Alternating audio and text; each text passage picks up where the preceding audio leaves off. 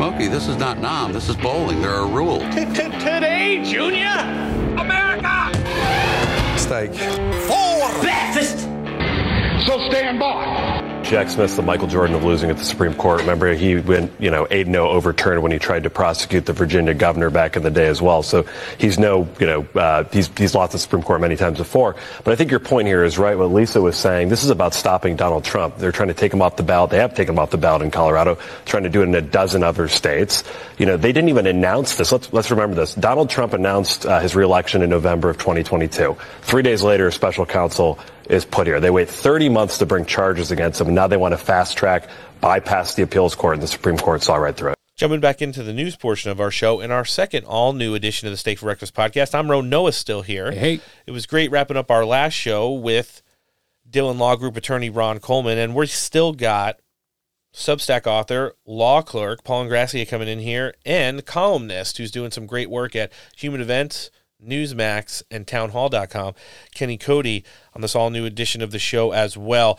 So I think, you have the Lisa Monaco interview portion of the news that we're talking about right before we jump in with Ron Coleman, who clarified some things for us, and then we come back with this narrative right here that kind of defeats what Lisa Monaco was talking about. And that's like, this is not politically driven, it's not politically motivated, it's not targeted at Donald Trump. Then why the fuck did you wait 3 years to bring these charges against him, to assign special counsels 2 years and 4 months into when Donald Trump left office, and essentially, a full year before the primary season hits, just so that all of these cases are actually going to trial right when it's the start of the first 5 primary events and ahead of Super Tuesday? I think you just answered your own question. Come on, Noah, give me a little commentary here. I mean, it's just bullshit. It's the most. It is election tampering to the fullest. It's the truth. It's pretty wild, and the way that this is kind of shaken out, it's tough to kind of, glaze over everything that's going on in the campaign trail. I mean, Donald Trump makes so much content and commentary with the way he's delivering in all of his speaking events. And then you have all of these distractions. Now Fox News and the Koch brothers are popping up Nikki Haley as Ron DeSantis kind of meatballs off into the sunset. You've got Chris Christie kind of bowling in the China shopping everywhere. And it seems like even he's become a defeated person now. He's slipped all the way to like 3rd in some polls and 4th in other in New Hampshire, where he assumes that he's going to make his last stand. Figuratively and literally, it looks like that just might be the case. And then, there's Vivek Ramaswamy, who's hanging around in single digits, saying some of the right things that garner the attention and praise of some, but in the big scheme of things, it really doesn't matter to all the others. So, when you see the way that this political season is shaping up, and how, I guess the only real thing Lisa Monaco alluded to in her interview, toxic the environment is going to be, much of it self-made by the Biden regime, it's going to be a wild ride, to say the least. I mean, you have to take it with a grain of salt and look at it that way, don't you think, Noah? Yeah, absolutely. You got to zoom way out and look at this stuff. Not Zoom calls like the ones we do our interviews on. I saw South Dakota governor and VP hopeful Kristi Noem provide a little commentary here on some of the stuff that's going up with Donald Trump, the ruling in Colorado, and what's going to happen at the Supreme Court. It's going to be pretty interesting as well. We're going to have Paul Ingrassia in at the end of this news segment. He's all in for Tucker for VP, Noah. And we've kind of laid out here how we feel Tucker is a legitimate wild card. The decision at the end of the day would be his if Donald Trump, tapped him to be the vice president. But I just think in the big scheme of things, Tucker's kind of put it out there that he's focused on other things right now, unless it legitimately is a disinformation campaign to keep him clean before Donald Trump decides to make that decision. What do you think? Well, I think if he's not clean already, he's been clean this entire time. Sure. But I mean, you have to think that throwing somebody like Tucker on the ticket would probably gain a lot of voters, because there's a lot of people that maybe they don't like Trump, but this guy actually speaks the truth. Yeah, it is the truth, and we'll be getting into that debate with Paul in just a bit. Let's hear the South Dakota governor talking about some of the recent rulings in the special counsels. How in the world can a state Supreme Court try and convict an American citizen without the citizen ever having a say? I mean, in essence, that's what they did. They said he's an insurrectionist. They put him on trial internally, and they convicted him and pulled him off the ballot. Your thoughts? Well, that's what's shocking. He's never been charged. He's never been convicted of this crime, yet they decided to remove him from the ballot for those reasons. It's a breaking of our judicial system that we haven't really seen before. And what alarms me, Eric, is that the more they do this, the more normal it becomes in this country.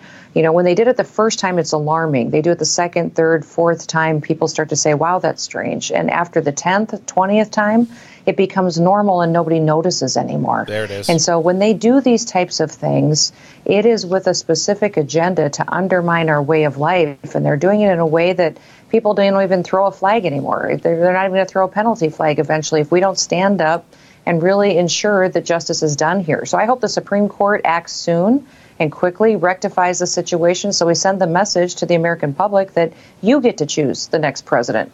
You are the ones who go to the ballot box and get the chance to elect who is going to be your leader. This is still going to be a republic, and we still have the scales of justice that matter in this country, and we're going to stand up for that. So I'm grateful we have the Supreme Court that we have, because I do believe they'll do the right thing and they'll do it quickly. And she makes a lot of sense there. I also thought Kristi Noem gave the best answer last week when Kellyanne Conway, who was sitting in for Boomer Sweats Sean Hannity, tried to induce just such Boomer Sweats by asking her, well, now that Donald Trump's been taken off the ballot in such a blue state like Colorado, what do you think about red states who might not like Joe Biden? Shouldn't they just take him off as well? And it's like, no, that's not how the process works. No, that would be epically terrible move. Yeah, why go tit for tat when the Supreme Court is going to rule that what's happened to Donald Trump in Colorado is unconstitutional? You don't want to be conducting unconstitutional maneuvers against Joe Biden just for because it completely validates what they're doing. Exactly, doing things outside of the rule of law and without the speculation that it needs to be taken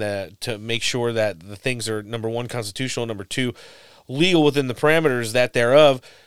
It doesn't make any sense. And first of all, I don't think anybody has the balls to stand up to the regime right now, even though there are some very pro-Trump governors out there, like Governor Noem. It just seemed like her disinterest in it, it would be doing a very big disservice to the Trump campaign and the job that they're trying to do to, number one, expose what's going on to them, and number two, stay within the parameters of doing the right thing. It just wouldn't make for what I think is good news. So I think that she answered correctly last week on Sean Hannity's show. I think she actually gave a good answer there as well, that, it's up to the Supreme Court. They've unconvened and will reconvene shortly after the new year, and hopefully we get a ruling regarding this Colorado Supreme Court ruling very shortly after that. Sticking in the thread of the weird multiverse that we kind of live in right now, we've already kind of touched on the primary. We're not going to get too much into it, maybe in our next news segment, just a bit, is the economy. So we started off with Bidenomics, Noah, right? Mm-hmm. And that was terrible. Yeah. Widespreadly loathed. But, as we kind of go into this election season, it seems that heading into the holidays, they've moved away from that. They don't want everybody being told that Bidenomics is working the way and the light. But they did send out all of their junior political commentators to sit on all these shows who are being chaired by backup hosts and doing best of episodes to tell you, listen, Christmas might have cost you a little bit more this year. And but even it's your fault. Exactly. You're just not working hard enough. Let's hear how CNN tried to frame it on one of their shows yesterday. Bullish or bearish on the economy for 2024? On paper, the U.S. economy actually looks pretty great. Not only the inflation numbers that you mentioned. Inflation has been coming down, obviously. It's still not where we want it to be, but it's doing much better. This is what Chris Wallace is doing these days. Employment has been doing better than anyone expected. Many people expected. Professional forecasters expected that we would have had a recession by now, and we have escaped that, fortunately, so far. And in fact, not only are the numbers better than people expected a few months ago, they're even better on many dimensions than had been forecast before the pandemic began. Like if you look at the Congressional Budget Office's expectations for where employment would be, for where GDP would be right now, we have blown those numbers away. Yeah, because there's 2 jobs for every person now. You fucking asshole. For every boy and girl? It's wild. And you're making your list. You're clocking in twice. You're trying to find out if Biden's naughty or nice. Come on. Or if you're going to have a stroke by the end of your second shift. Oh, it depends. It's tough. And listen, me and Noah are very blessed to have good jobs. We both have good families as well. And I'll be the first to admit it. This holiday season really kicked my ass financially. And it wasn't because the types of ways I celebrate the holidays changed too much. It was spent with friends and family. I would say actually the social events were cut to an all-time minimum, to be honest with you.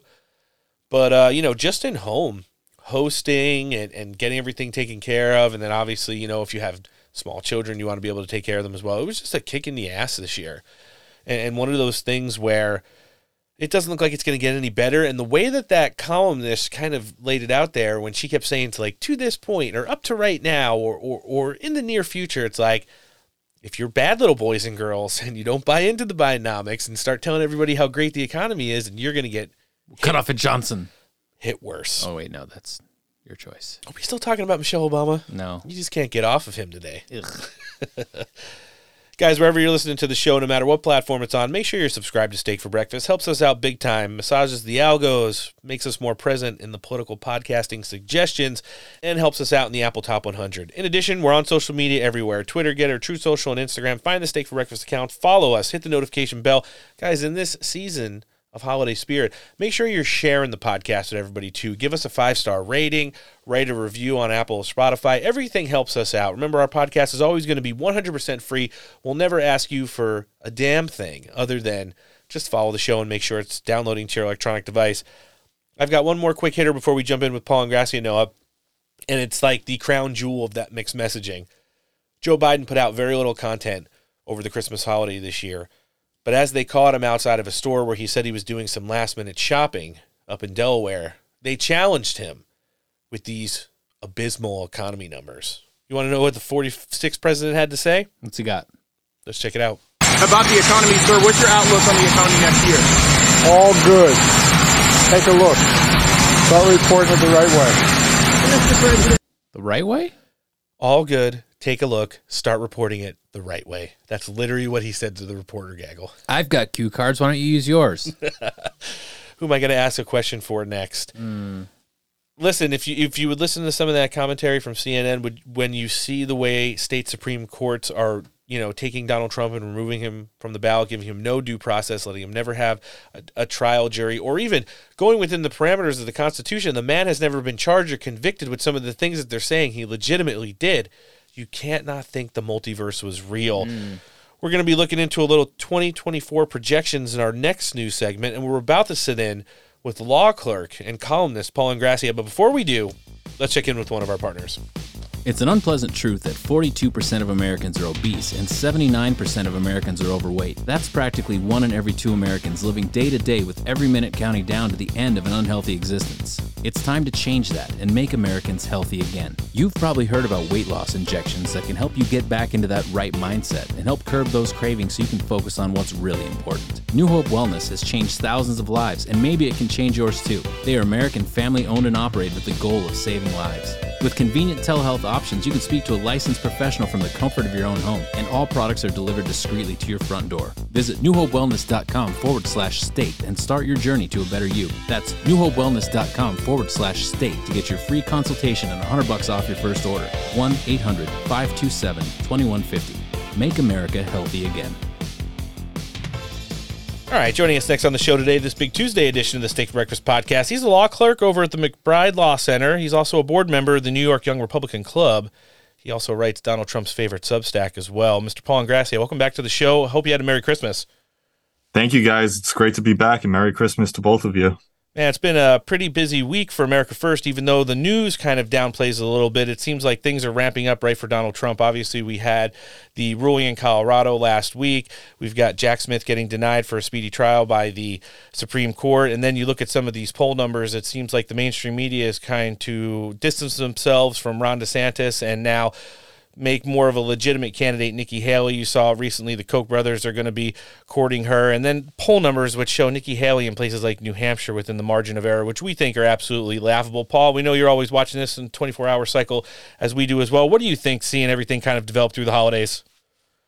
Well, it's never ending, that's for sure. It doesn't take a break for the holiday season, especially now as we ramp up sort of primary season. We're less than a month away now. It's unbelievable, from the Iowa caucus, which is on the 15th of January, and obviously the New Hampshire primary, which is on the 23rd. I was just there about a week and a half ago for President Trump's rally in New Hampshire. And let me tell you, the enthusiasm was really off the charts. I mean, you had people coming from all over, not just New Hampshire, but all across New England, Maine, Massachusetts, there to see the president speak in deep liberal blue Durham, New Hampshire, which was a pretty sizable town. It was a city or a town, whatever you want to call it, that President Trump did not carry in either 2016 or 2020. So the fact that his momentum was so strong there and that so many people came out to support him, a week before Christmas in the cold, I think really speaks to just how much he's surging into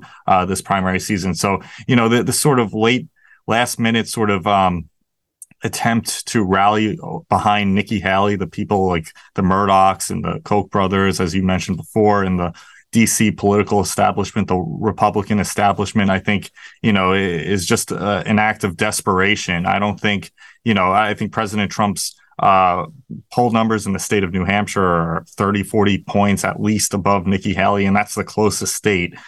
So, across the board, he's doing very well. And I think, we'll begin to see these poll numbers materialize in real life and get some actual results once we get past Iowa, New Hampshire, and South Carolina. Hopefully that by then we'll put to rest all of this sort of disinformation that's going on, that any of these Republican challengers like DeSantis and Nikki Haley have any sort of viable shot against him. Yeah, I think there's an awfully large reckoning coming for all of these people who have been proprietary these fake numbers, all the internal staffers who have been making up stories, everything from things going wrong within Donald Trump's campaign, which just are blatantly not true, all the way up to both Ron DeSantis and Nikki Haley's team, kind of pushing her into a VP conversation, what I just think is completely manufactured, then promoted by the mainstream media, which I think is just news click worthy and nothing outside of the reality. I think by the time we get through the first two primaries, there's going to be a big reckoning, and a lot of people are going to be second-guessing the campaign strategies that they tried to and failed to use against Donald Trump.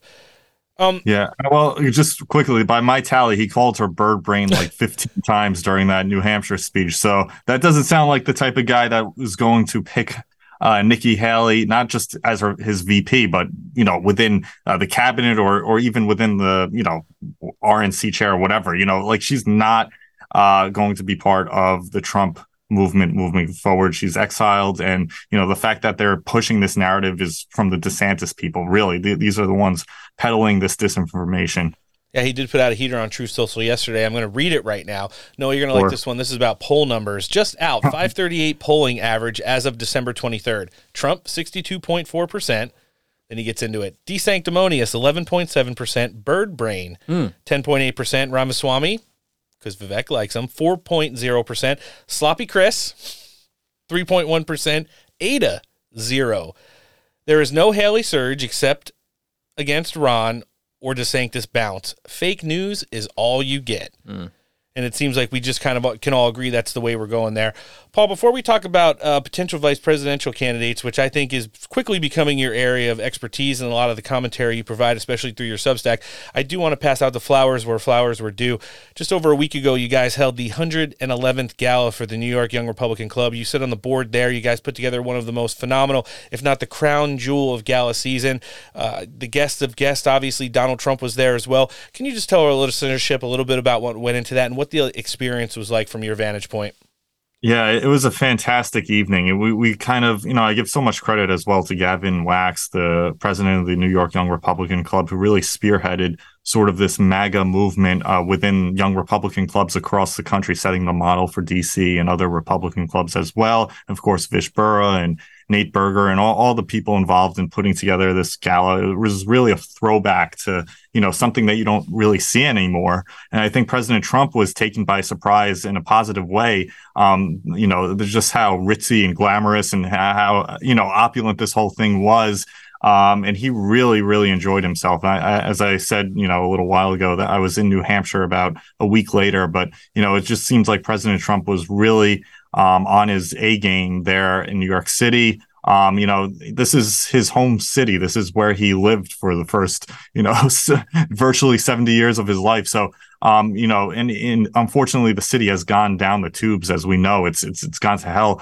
And every single, time he's returned to New York City since departing the White House has been, for court appearances and to see Letitia James's face and all this other nonsense. So the fact that he had a welcoming return in the heart of deep blue Manhattan, I think reinvigorated him and really inspired him. And, the gala was phenomenal. It was well attended. You had, Bannon there, Matt Gaetz there, many other. Rudy Giuliani received, a very, very warm welcome, and what he's going through right now. Sure. They're him through hell. So it was a strong showing, and I think it was symbolic of not only the fact that I'm also arguing that New York, we could turn this into a competitive, potentially Republican state as soon as next year if we really put in the work. But that's sort of another story that we'll maybe talk about later on. But I think it was a great way to sort of wrap up the year, a year that's had a lot of hardships and challenges, and it's definitely setting the stage for a very strong push into 2024 for President Trump and for the movement, more broadly speaking. No, it was a phenomenal event, just watching it from the outside. Obviously, we had Gavin on last episode. You're here today. Vish will be joining us on Friday. We have a great relationship with the New York Young Republican Club and many other ones. Kingsley and the job she's doing down in D.C. We're going to have some representatives from the Arizona Young Republicans in for the first time on Friday as well. It's just the youth movement within side of the America First movement is one of the things not talked about enough, in my opinion, and the job that you guys done of being at the forefront of the fight right now is something I'll always make sure I compliment you guys for being, especially when you come on the show with us. All right, Paul, let's talk about this VP race right here. So over the last couple months, Noah and I have pushed people like Dr. Ben Carson or Kristi Noem, both formidable candidates, but at the same time, we have seen others inside the movement. Now that he's completely decoupled from Fox News and getting the Tucker Carlson network kicked off, Tucker Carlson obviously is coming to the forefront of the VP debate as well. That's someone that you seem to have attached your wagon to and would love to see as running on the ticket with Donald Trump. Let's hear your insight into this and make the case for Tucker Carlson here on Steak for Breakfast today. Yeah, well, the analogy I've been using, and I don't know if people will even get this reference anymore, but in New York City, when George Steinbrenner used to own the New York Yankees, he wanted to put together like the most powerful star-studded team. It didn't matter if A-Rod was, and Jeter were both shortstops. Like, if that's the best guy in the free agent market, you want to combine them together, and that's how you get a winning team. So that's kind of how I was thinking of it. I think, no other person offers the star power from my vantage point that would be a viable candidate for VP than Tucker Carlson. I mean, this is a guy who obviously has skin in the game. He was, unceremoniously sort of ousted out of Fox News by the Murdoch family. So he's made enemies with the same people who are enemies of Donald Trump and the MAGA movement, more broadly speaking, the Republican establishment. But we can, unlike maybe someone like Vivek Ramaswamy, who seems good in terms of his politics and everything, Tucker has been around for much longer. We could sort of document not only where he made his fortune and his money. He was in media for many years, and obviously he had some personal wealth that he inherited. But and we also understand his politics. He's been around for decades. He never served in public office, which I think is a good thing for him. He's an outsider, much like Donald Trump, and he commands audiences' attention. He's able to sort of supplement what Donald Trump can do, in the rally circuit, in the media, by making politics easily understandable for a lot of people and also entertaining. I wrote a Substack that you're referencing, where I included a speech that he recently did in Wisconsin. And, he kept the audience's attention for over an hour, and few other people in politics could do that. Certainly, I can't think of really any politician who could do that, even like someone like Carrie Lake, who's great in her own right. Sure. But I don't think anyone could command sort of the authority that Tucker Carlson can. And that's the reason why I think he would make the strongest candidate by far. I think he's loyal, and I think he offers also political protection for Trump in the event they try to, continue these legal, ridiculous, nonsense against him, whether indictments, investigations, or whatever else they might try to throw at him. Tucker Carlson, if they try to remove Trump, they're going to have to deal with Tucker, who I think is pretty much as strong as Trump on all the major issues, and thus they'll maybe think twice against trying to create difficulties for Trump. No, it's a good argument. And then when you talk about, becoming an outsider like Donald Trump always has been, you have Tucker Carlson quickly reestablishing himself as, like, we always call it the scales being removed from his eyes after being part of the media for so long. I mean, he talks about it in a lot of his speaking events. Like, I was lied to for decades and I believed it, and I would fight people if I thought that what they were telling me was what I was saying was a lie. And I think it's great for him to, hold himself to some accountability on some of the stuff that he's provided over the years and how he's moved on to, a lot of people gave him shit for that piece he put out on Christmas Day with Kevin Spacey. But if you think about the character that Kevin Spacey was in, the context of it, and where it is in the big scheme of this election season, it was like a textbook perfect troll for anyone who is anyone that's like a political insider. I thought first thing after watching all 7 minutes of it was, okay, first of all, bravo, kind of a little bit of cringe at being Kevin Spacey, but at the same fact, it's not Kevin Spacey, it's him playing his character on House of Cards. And if you just knew who that guy was, it fits in perfectly in the narrative that we're talking about heading into this election season. Yeah, I mean, I actually didn't see that video, but let me be clear. Donald Trump is in a class of his own. There's Correct. No comparison or rival to Donald Trump. You're not going to replicate that. But in terms of the second tier of talent, I think Tucker Carlson is the best of what's out there, and I think he is by significant margins. Not just a little bit better. I think he is sort of the second best out there. So that's why if you look at the complete package, he makes some mistakes. He wasn't always, on certain issues in the past, 100% great. But, I think overall he's definitely come around and he's come a long way, and he's taken the personal blows for it. He's made those career sacrifices personally for it. And, I think he would, for all those reasons, make for a very strong pick. And I also don't think he'd bring in a staff like Mike Pence that would work internally to subvert and undermine President Trump and his agenda, which was the case really all throughout the 4 years in which Trump was in office. And also, I think if Tucker were in that situation where, like Mike Pence, where he had to potentially, was asked to certify the results of an illegitimate election, I can't see him doing that. I could definitely see Tucker Carlson asking some questions on it. All right, Paul, I got one more question for you. It's a follow-up to this one, and it's probably one that you haven't been asked yet. So one question that everyone's going to be asking shortly after Election Day of next year, when Donald Trump wins back the White House, is going to be, what happens next for America First? Obviously, we know through the laid out Agenda 47 what the 4 years following next year's election is going to look like. However, I do want to ask you this question. It's one that you might have to think about a little bit too. Is it Donald Trump's job to pick the eventual successor for America First, or is it the movement that should be at the same time kind of producing that cream to rise up to the top to give him more of an opportunity to choose from? Because when you talk about potential VP picks for Donald Trump, it kind of separates it down to a very low amount of people when it looks like who could actually take the keys during the Trump administration after next year and heading into 2028, pick up the mantle of America First and run with it, continuing on that message, continuing on that legacy for hopefully decades to come. What do you think?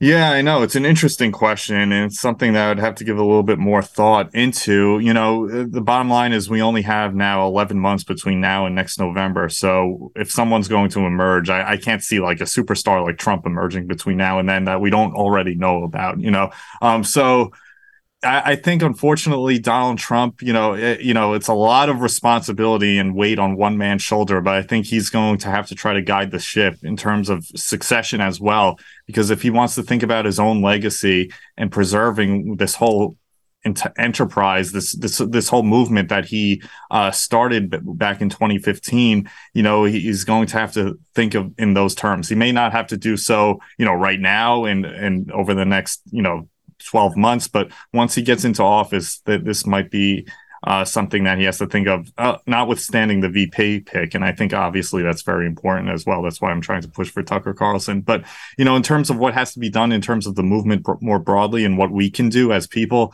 as supporters, I think, these state Republican parties there has to be a total cleaning of the house in terms of all these state Republican parties. And obviously Donald Trump can help with that. in terms of providing like lists of people he'd ideally want to replace the people who are currently in power, such as, these people in New York State, for example, where I am, who are very much still, Nikki Haley supporters and part of the Republican establishment. And that will go into also the delegate process and how we ultimately decide who represents the delegates for Donald Trump going into next summer's Republican National Convention. But, unfortunately, there is a lot of responsibility on Donald Trump to help sort of guide the ship, just because, there really, as you said, there isn't too much, leadership, at least in power right now. I mean, there are people like me and Gavin, but we're still kind of making our way through the system, in terms of the people who are well established already,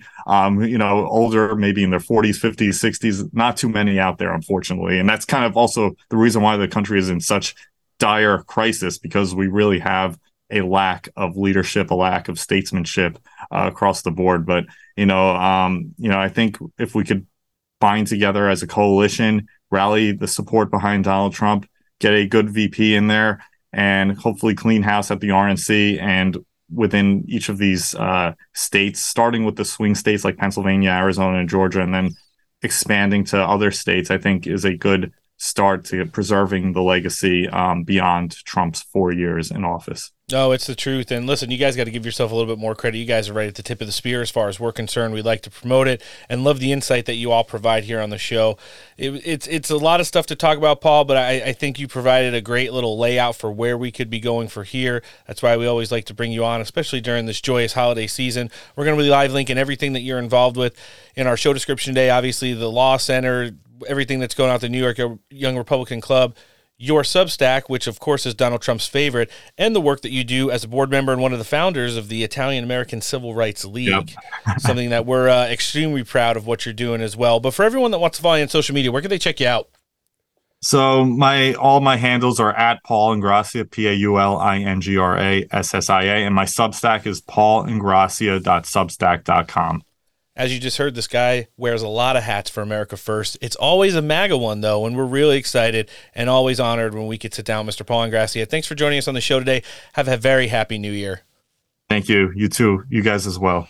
You've said that this is by far the most important issue this country faces today. Tell us why.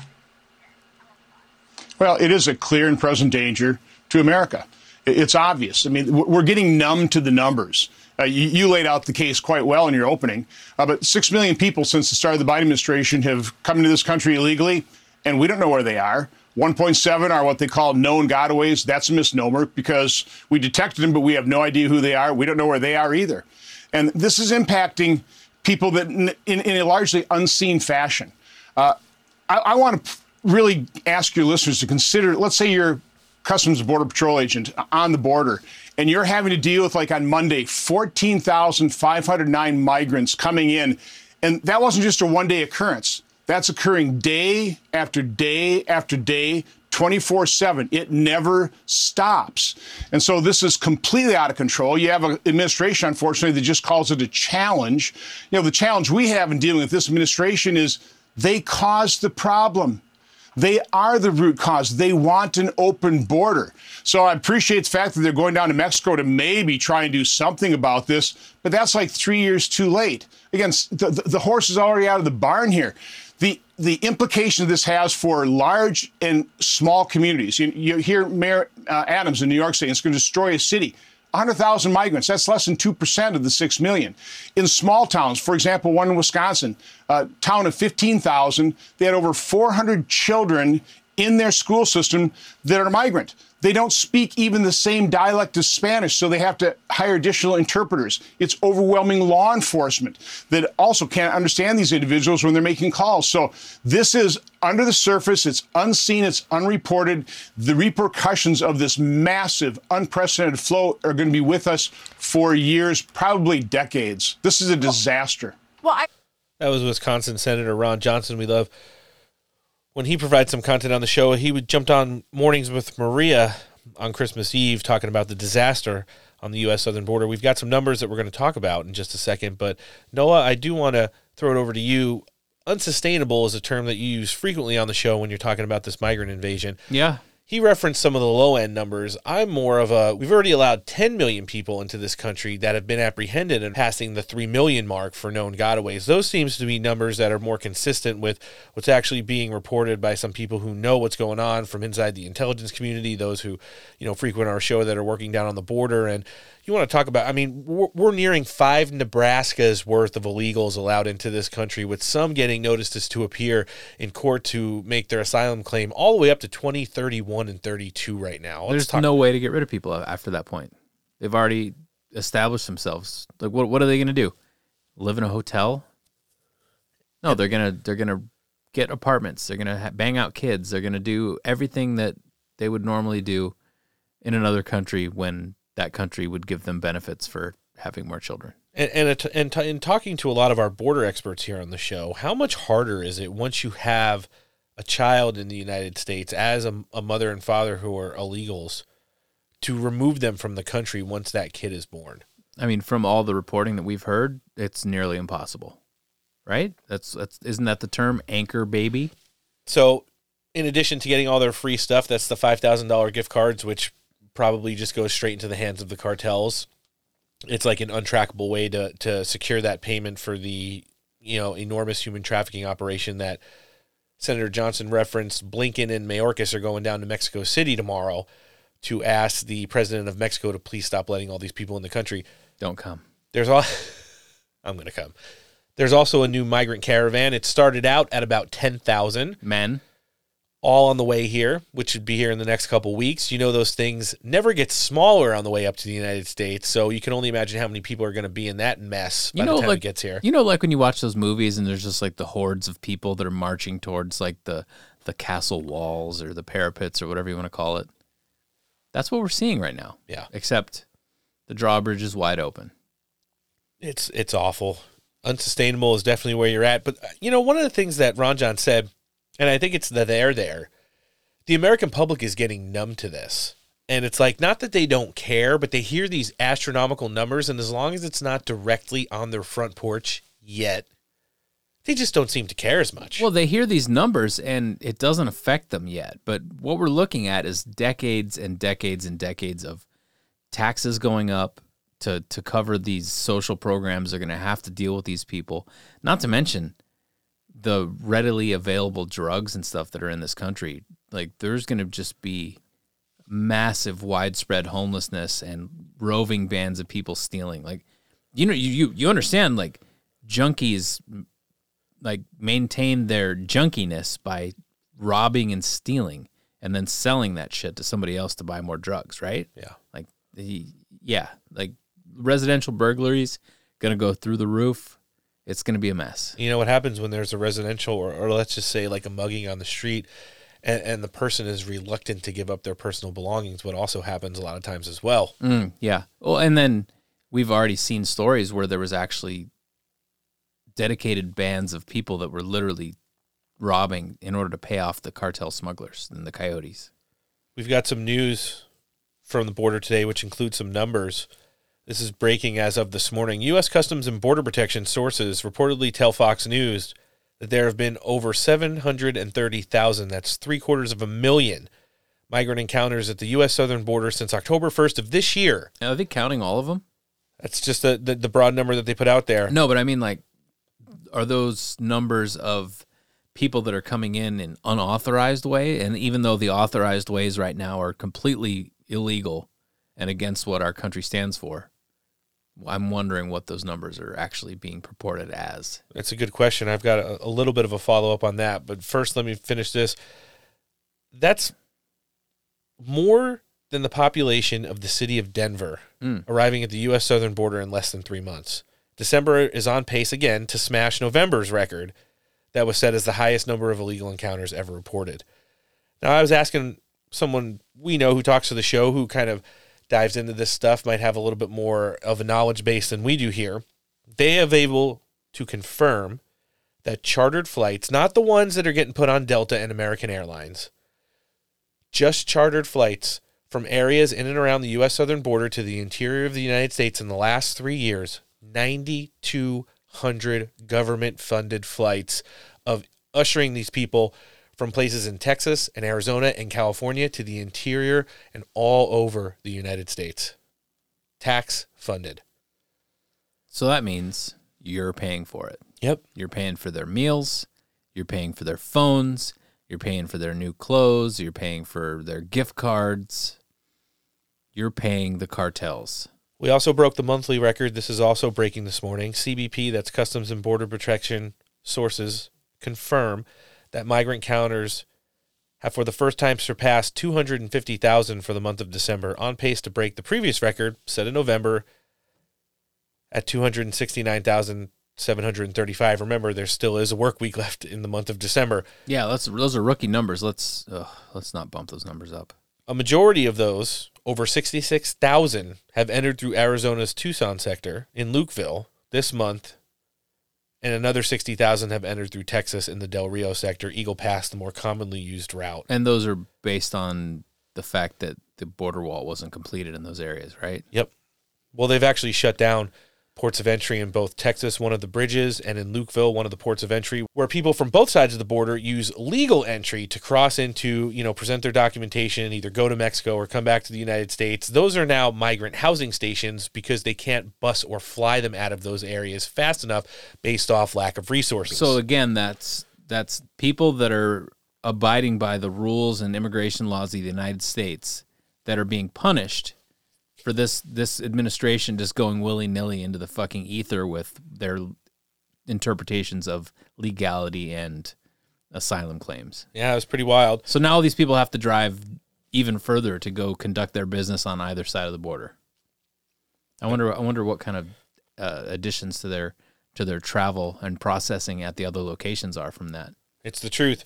And if you're looking to forecast into the new year, it doesn't look like the numbers on the U.S. southern border are going to be getting any better. Actually, the projections are way, way, way worse. And we will be surpassing 15 million people just let into this country, I think, by at least the middle of next year, if not sooner. Jumping into the election cycle, Vivek Ramaswamy made news last week, coming out as one of the first to talk about the Colorado ruling against Donald Trump, removing him from the ballot there. Vivek also said he'd be removing himself from the ballot. Not like it matters. It's a blue state on the Republican side, and in that primary, Donald Trump is more than likely and for suredly to win it. He jumped on Mornings with Maria right after Ranjan did. He was joined by his wife to talk about a little commentary on that. Let's hear it. Why did you say you will remove your name from the ballot? Tell us what this decision from the Supreme Court of Colorado means today. Well, it's an unconstitutional and flagrant violation of the way we conduct elections in this country, Maria. This is not the way we do things in the United States of America.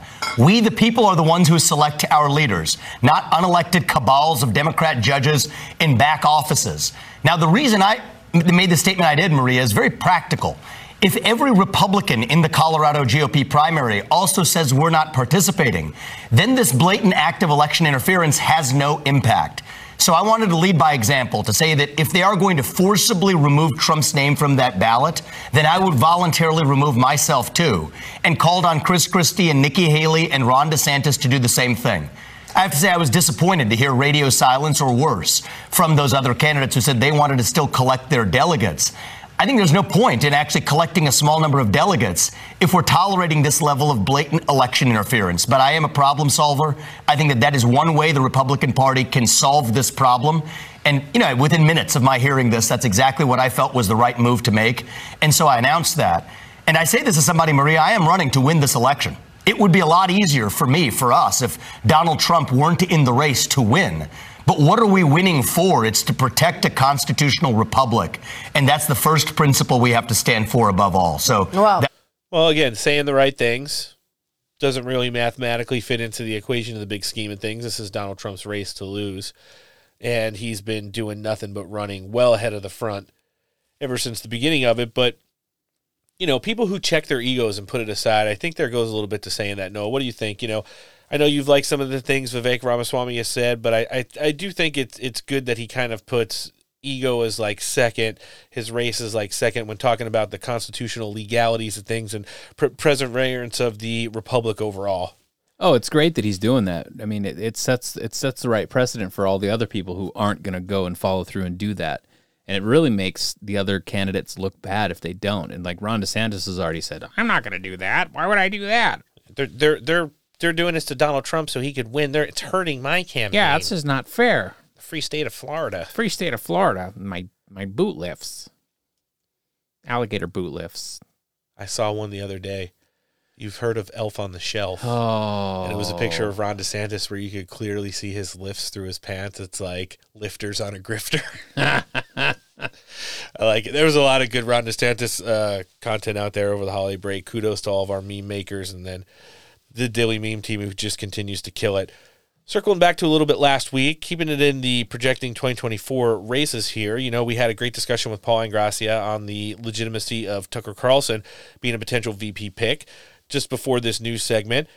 I do want to go back to a clip he had when he was at AmFest last week, and all of these rumors that have been started by both the DeSantis campaign and Nikki Haley's team in conjunction with the mainstream media, propping her up as a potential candidate and someone that would be forced on Donald Trump as a VP pick. Tucker wasn't really having it when asked about it. Let's check it out. The country I grew up in, who endorsed the BLM riots, and who is not only is not left, but is neoliberal in the darkest, most, speaking of nihilistic way, and has no real popular support, is a creature of the oligarchs. So yeah, that would be reason to oppose the ticket. Even Trump, Haley is a no-go. Nikki Haley, he would get assassinated immediately if that were the case. Yeah, and by the way, I just can't imagine a world where that could happen. That would be so crazy. I mean, anything could happen, of course, but picking Nikki Haley, who's utterly treacherous and utterly dismissive of like the interests of Americans. Yeah, it's a no-go for me, but it's a yes for BlackRock. Did you hear somebody kind of float Kristi Noem there? He didn't answer on it during that clip.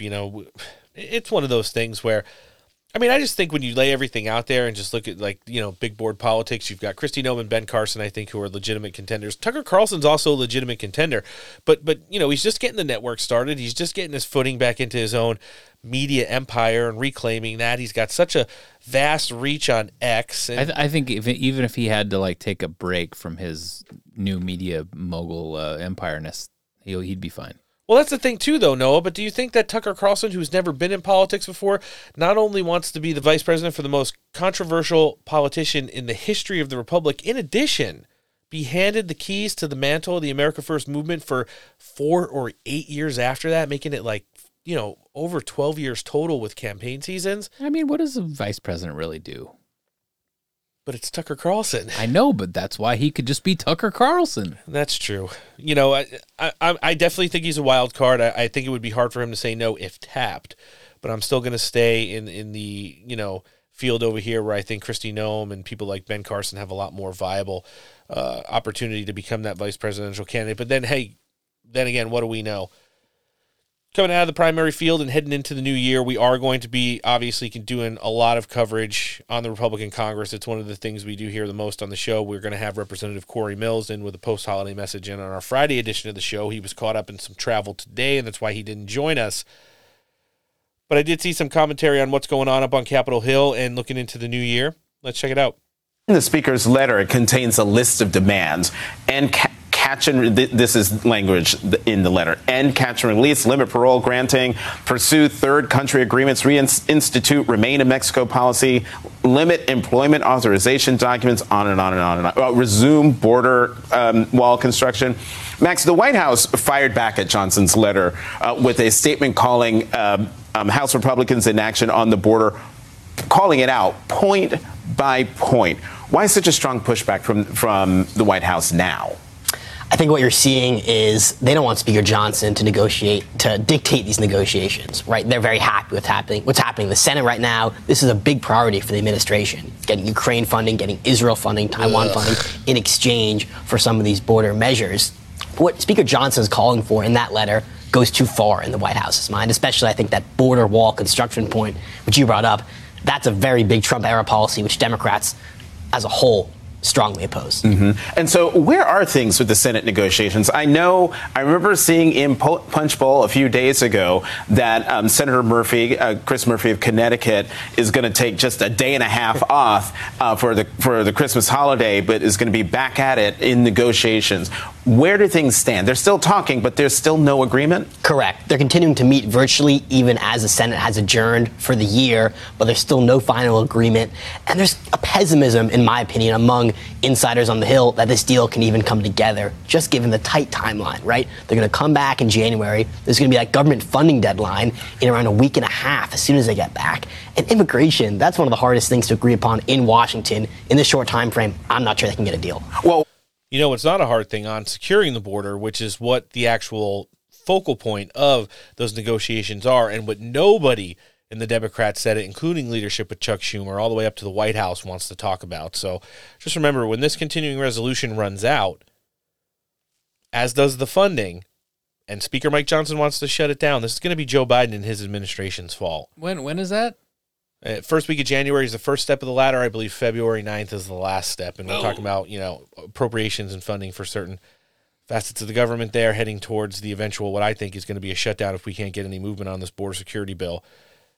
Guys, last call. Wherever you're listening to the show today, make sure you're following us. Apple, Spotify, Google Podcasts, or iHeartRadio. Hit the plus button, hit the follow button. Make sure the Steak for Breakfast podcast is downloading to your electronic device. And then across social media, Twitter, Getter, True Social, and Instagram. Find our accounts. Follow them and hit the notification bell. Getting ready to jump in with columnist Ken Cody right now.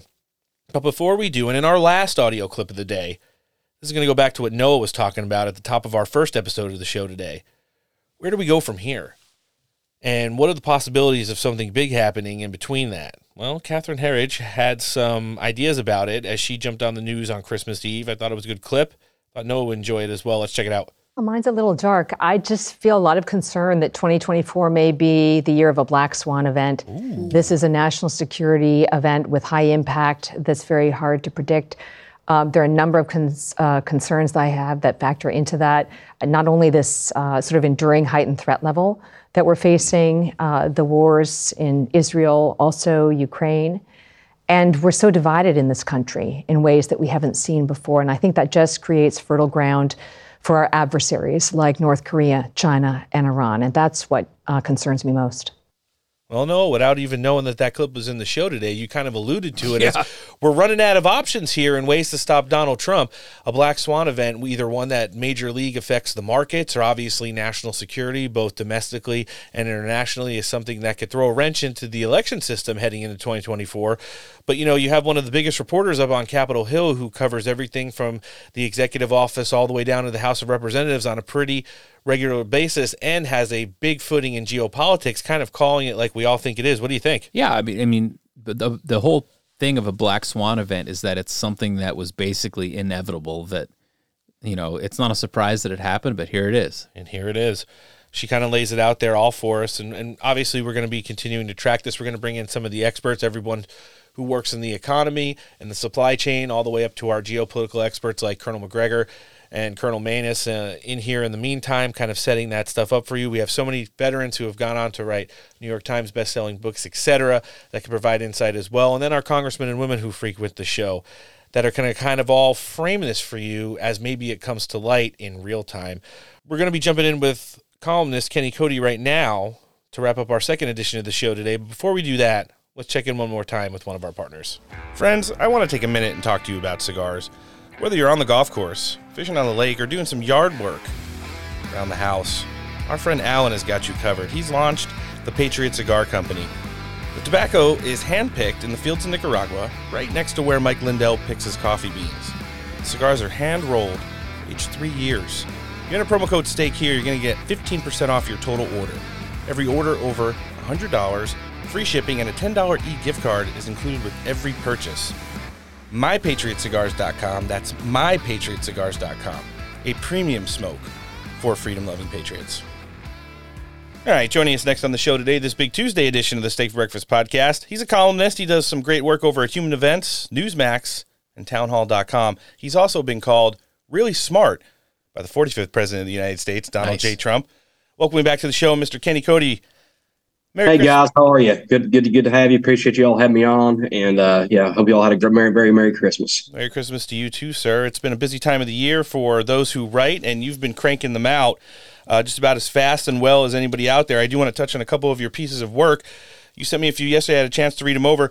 You know, heading into Christmas time here, and on last week's show, we kind of went with the narrative of where Speaker Johnson is. We've had a couple House representatives come in here over the past couple episodes that kind of agree with Matt Gaetz that he gets an incomplete right now, and Speaker Johnson will be judged more, I guess, on a bigger scale once the continuing resolution ends, and you see some of the work that he's been able to kind of accomplish or not by that time. In one of the pieces you had, you know, and it's one that kind of connects him to Matt Gaetz, and Matt Gaetz gave him an incomplete on his record as well. What do you feel like the job of the speaker has been to this point, and where do you see them hitting the ground running heading into the new year?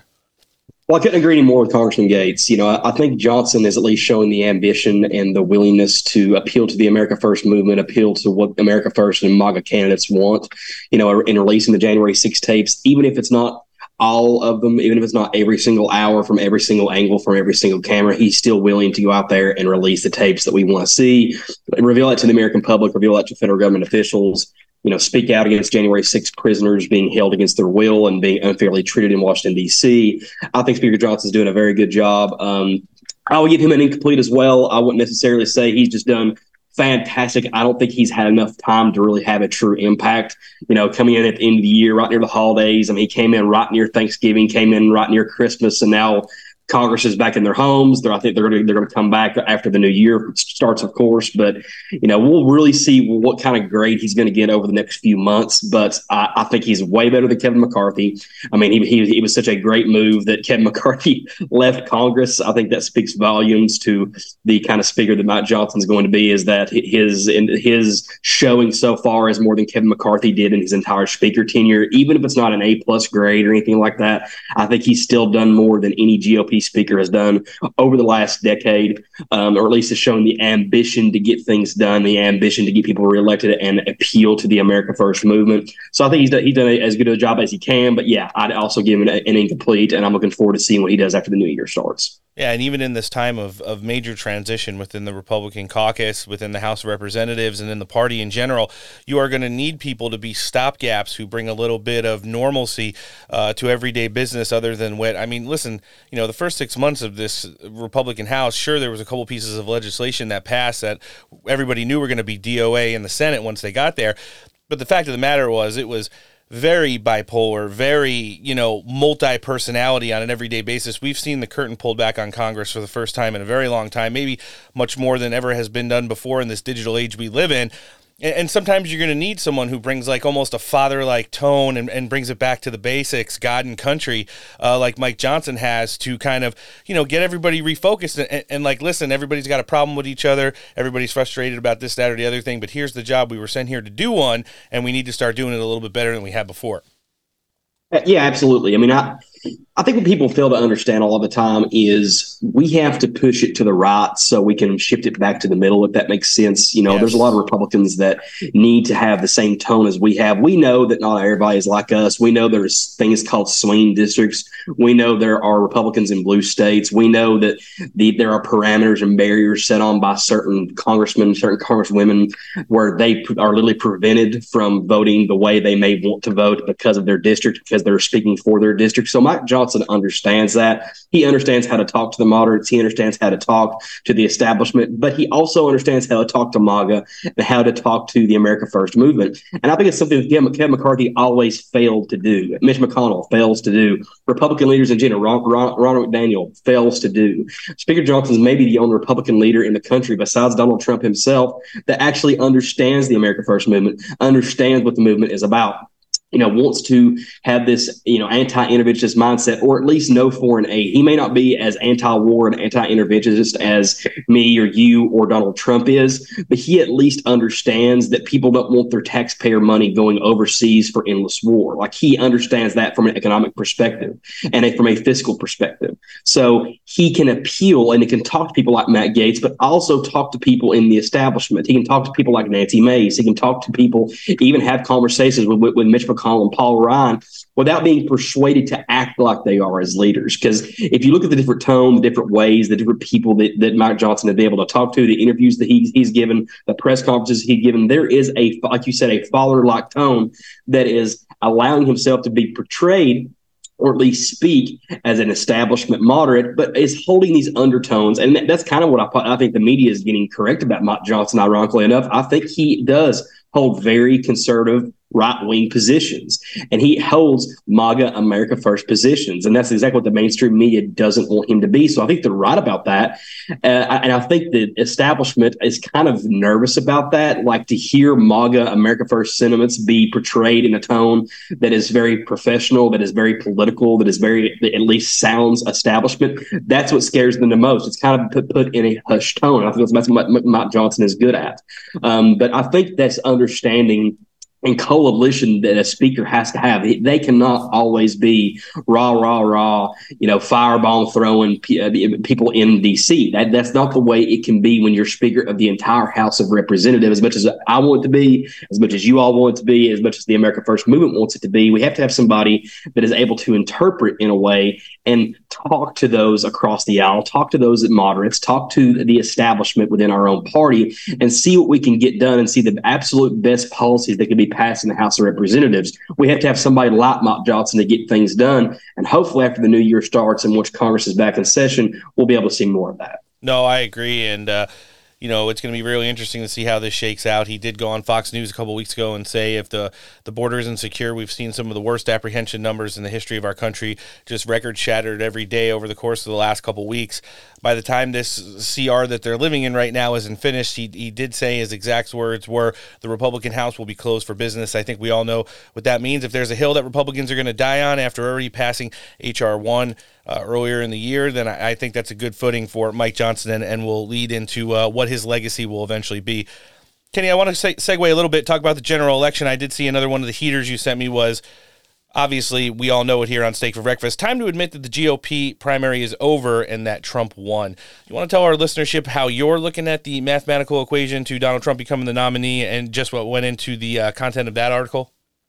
Absolutely. So, I mean, if you look at the primary polling, let's just talk about the GOP primary first, then we'll get into the general election. If you look at the primary polling, he is ahead as any presidential primary incumbent or presidential primary candidate has been in American history. If you want to look at his comparison in Iowa, New Hampshire may be his closest state, but he's still beating Nikki Haley by 20 points there. He's beating Ron DeSantis and Nikki Haley by 30 points in Iowa, let alone Ron DeSantis' own state in Florida, let alone her own state in South Carolina and other states around the country. The GOP primary is absolutely over. It has been done. It's really been done. I said this on OAN the other day. It's really been done since the moment President Trump announced. And I think people like me and you and this podcast know that this is the way that things were always going to be. People wanted to pretend that Ron DeSantis was going to come from out of nowhere and use his victories in 2022 in order to override the president. But we know the America First base. We know MAGA. We knew that was not going to happen. The Trump people, the Trump supporters are not all of a sudden going to go, hey, look at Ron DeSantis. That's not going to happen, and it hasn't happened. It's been the biggest disaster of a campaign that we have seen in the modern era of politics. So the primary has been over for a long time. I think it's good that we've seen people like Vivek Ramaswamy at least have some sort of a voice in representing an ulterior to what maybe the future of the America First movement is going to be. If it's not him, but at least his sentiments and his policies and positions are what we as America First people want to see in the future in 2028 and so forth. But the days of Ron DeSantis and Nikki Haley as establishment politicians are over. The days of establishment politicians want to embrace MAGA, want to embrace America First movement as a presidential campaign, and then actually being authentic or genuine. Those days are over, and Trump is ahead by 20 plus points in every single state across the country. So that part is over. However, in the general election, it's maybe even more over. Because if you look at the last 4 years, and you look at since 2016, Trump is ahead in the Real Clear Politics polling average. He has never been ahead in the Real Clear Politics polling average in the history of his political career, because polls are often skewed to not include people who Donald Trump brings out to the polls to actually vote for him. So if he is ahead by 2 to 3 points in a Real Clear Politics polling average in +6 in swing states, even in states like Michigan and Wisconsin that he won in 2016, that's why they're going after the dude, because they know he's going to win. Like, it has never been more clear to me in 2020 and 2016, and now in 2023 going into 2024, that Donald Trump's going to win the general election too. And I think that is the realization that a lot of the mainstream media, a lot of the Republican establishment, that a lot of the Democratic establishment is trying to come to terms with, is what can we do now? That's why the Colorado Supreme Court has decided what they're going to decide. This decision came down very soon because the establishment wants to prevent him from being on the ballot. Correct. Not because Colorado is necessarily going to decide the election. I don't think Trump's going to win Colorado or anything. But they want to set a precedent to maybe swing states taking him off the ballot, to maybe states that actually matter taking him off the ballot. Even the Republican establishment, some states taking him off the ballot because of the January 6th stuff. They want to set a precedent to prevent him from being president, because right now he is on as clear as a path to be the next president of the United States, the 47th president of the United States, as we have ever seen in politics. It's the clearest path that anybody has ever seen.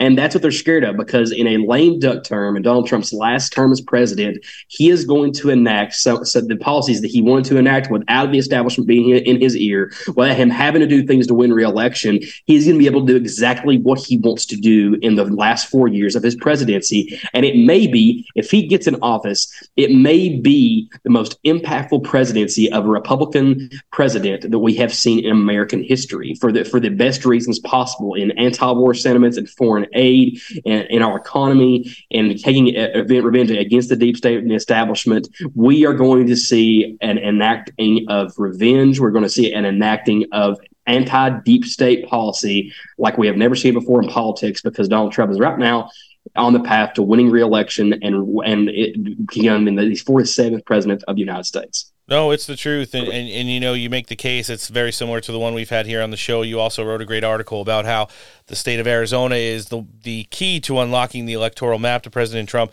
as something we'd look to talk with you on next time you join us on the show. Kenny, this has been awesome sitting down with you today. Again, we hope you have the very merriest of holidays and a happy new year. We do want to be able to live link everything that you're working on, so links to Newsmax, Human Events, and townhall.com in our show description today. But for anybody that wants to check out all the great work you're doing on social media, where can they find you at? They can find me at KDCodyTN on Twitter. You can find me at Kenny Cody on about any other platform. And you can go to my muckrack.com archive. You can find every article that I've written probably since 2020 there. If you're interested in anything, but I hope you all have a Merry Christmas and a Happy New Year. God bless you all and Happy Holidays. Thanks. The same goes to you, too. This guy is a fantastic columnist. And as you just heard, he's doing a lot of great work, so a lot of great outlets right now. Mr. Kenny Cody, thanks for joining us on the show. Have a Happy New Year. Y'all too. Appreciate it, man. Shook off the holiday cobwebs to bang out 2 heaters. What do you think, Noah? Heaters. If you enjoyed this episode of the podcast and want to hear the now over 305 other editions of the show, make sure you're subscribed to us across every downloadable podcasting platform. We're talking about Apple, Spotify, Google Podcasts, and iHeartRadio. Hit that plus button, hit that follow button, make sure it's downloading to your electronic device. Also, find us on social medias, Twitter, Getter, True Social, and Instagram. Buying the Steak for Breakfast accounts, follow them, and hit the notification bell. We want to thank all of our friends for coming down and sharing today. Host of Battleground Live, Mr. Sean Parnell. Dillon Law Center attorney, Ron Coleman. The New York Young Republican Club's very own Paul Ingrassia, and columnist Kenny Cody. You guys all helped make Steak great again. Guys, we're almost to New Year's, but don't worry. We'll squeeze one more in before the ball drops here on our Friday edition of the show. It's a little bit of a heater. Noah, you better be buckled up for this one. Congressman Corey Mills. Nice. Kingsley Cortez of the D.C. Young Republicans. Okay. Vish Burra. Nice. And our Steak exclusive with none other than the gay Joker, Mr. George Santos will be here. So don't worry, we'll be back in just a few days. So on behalf of the pod team, I'm Roan. Noah. Later. Thanks for listening. Have a great rest of the week. and take care.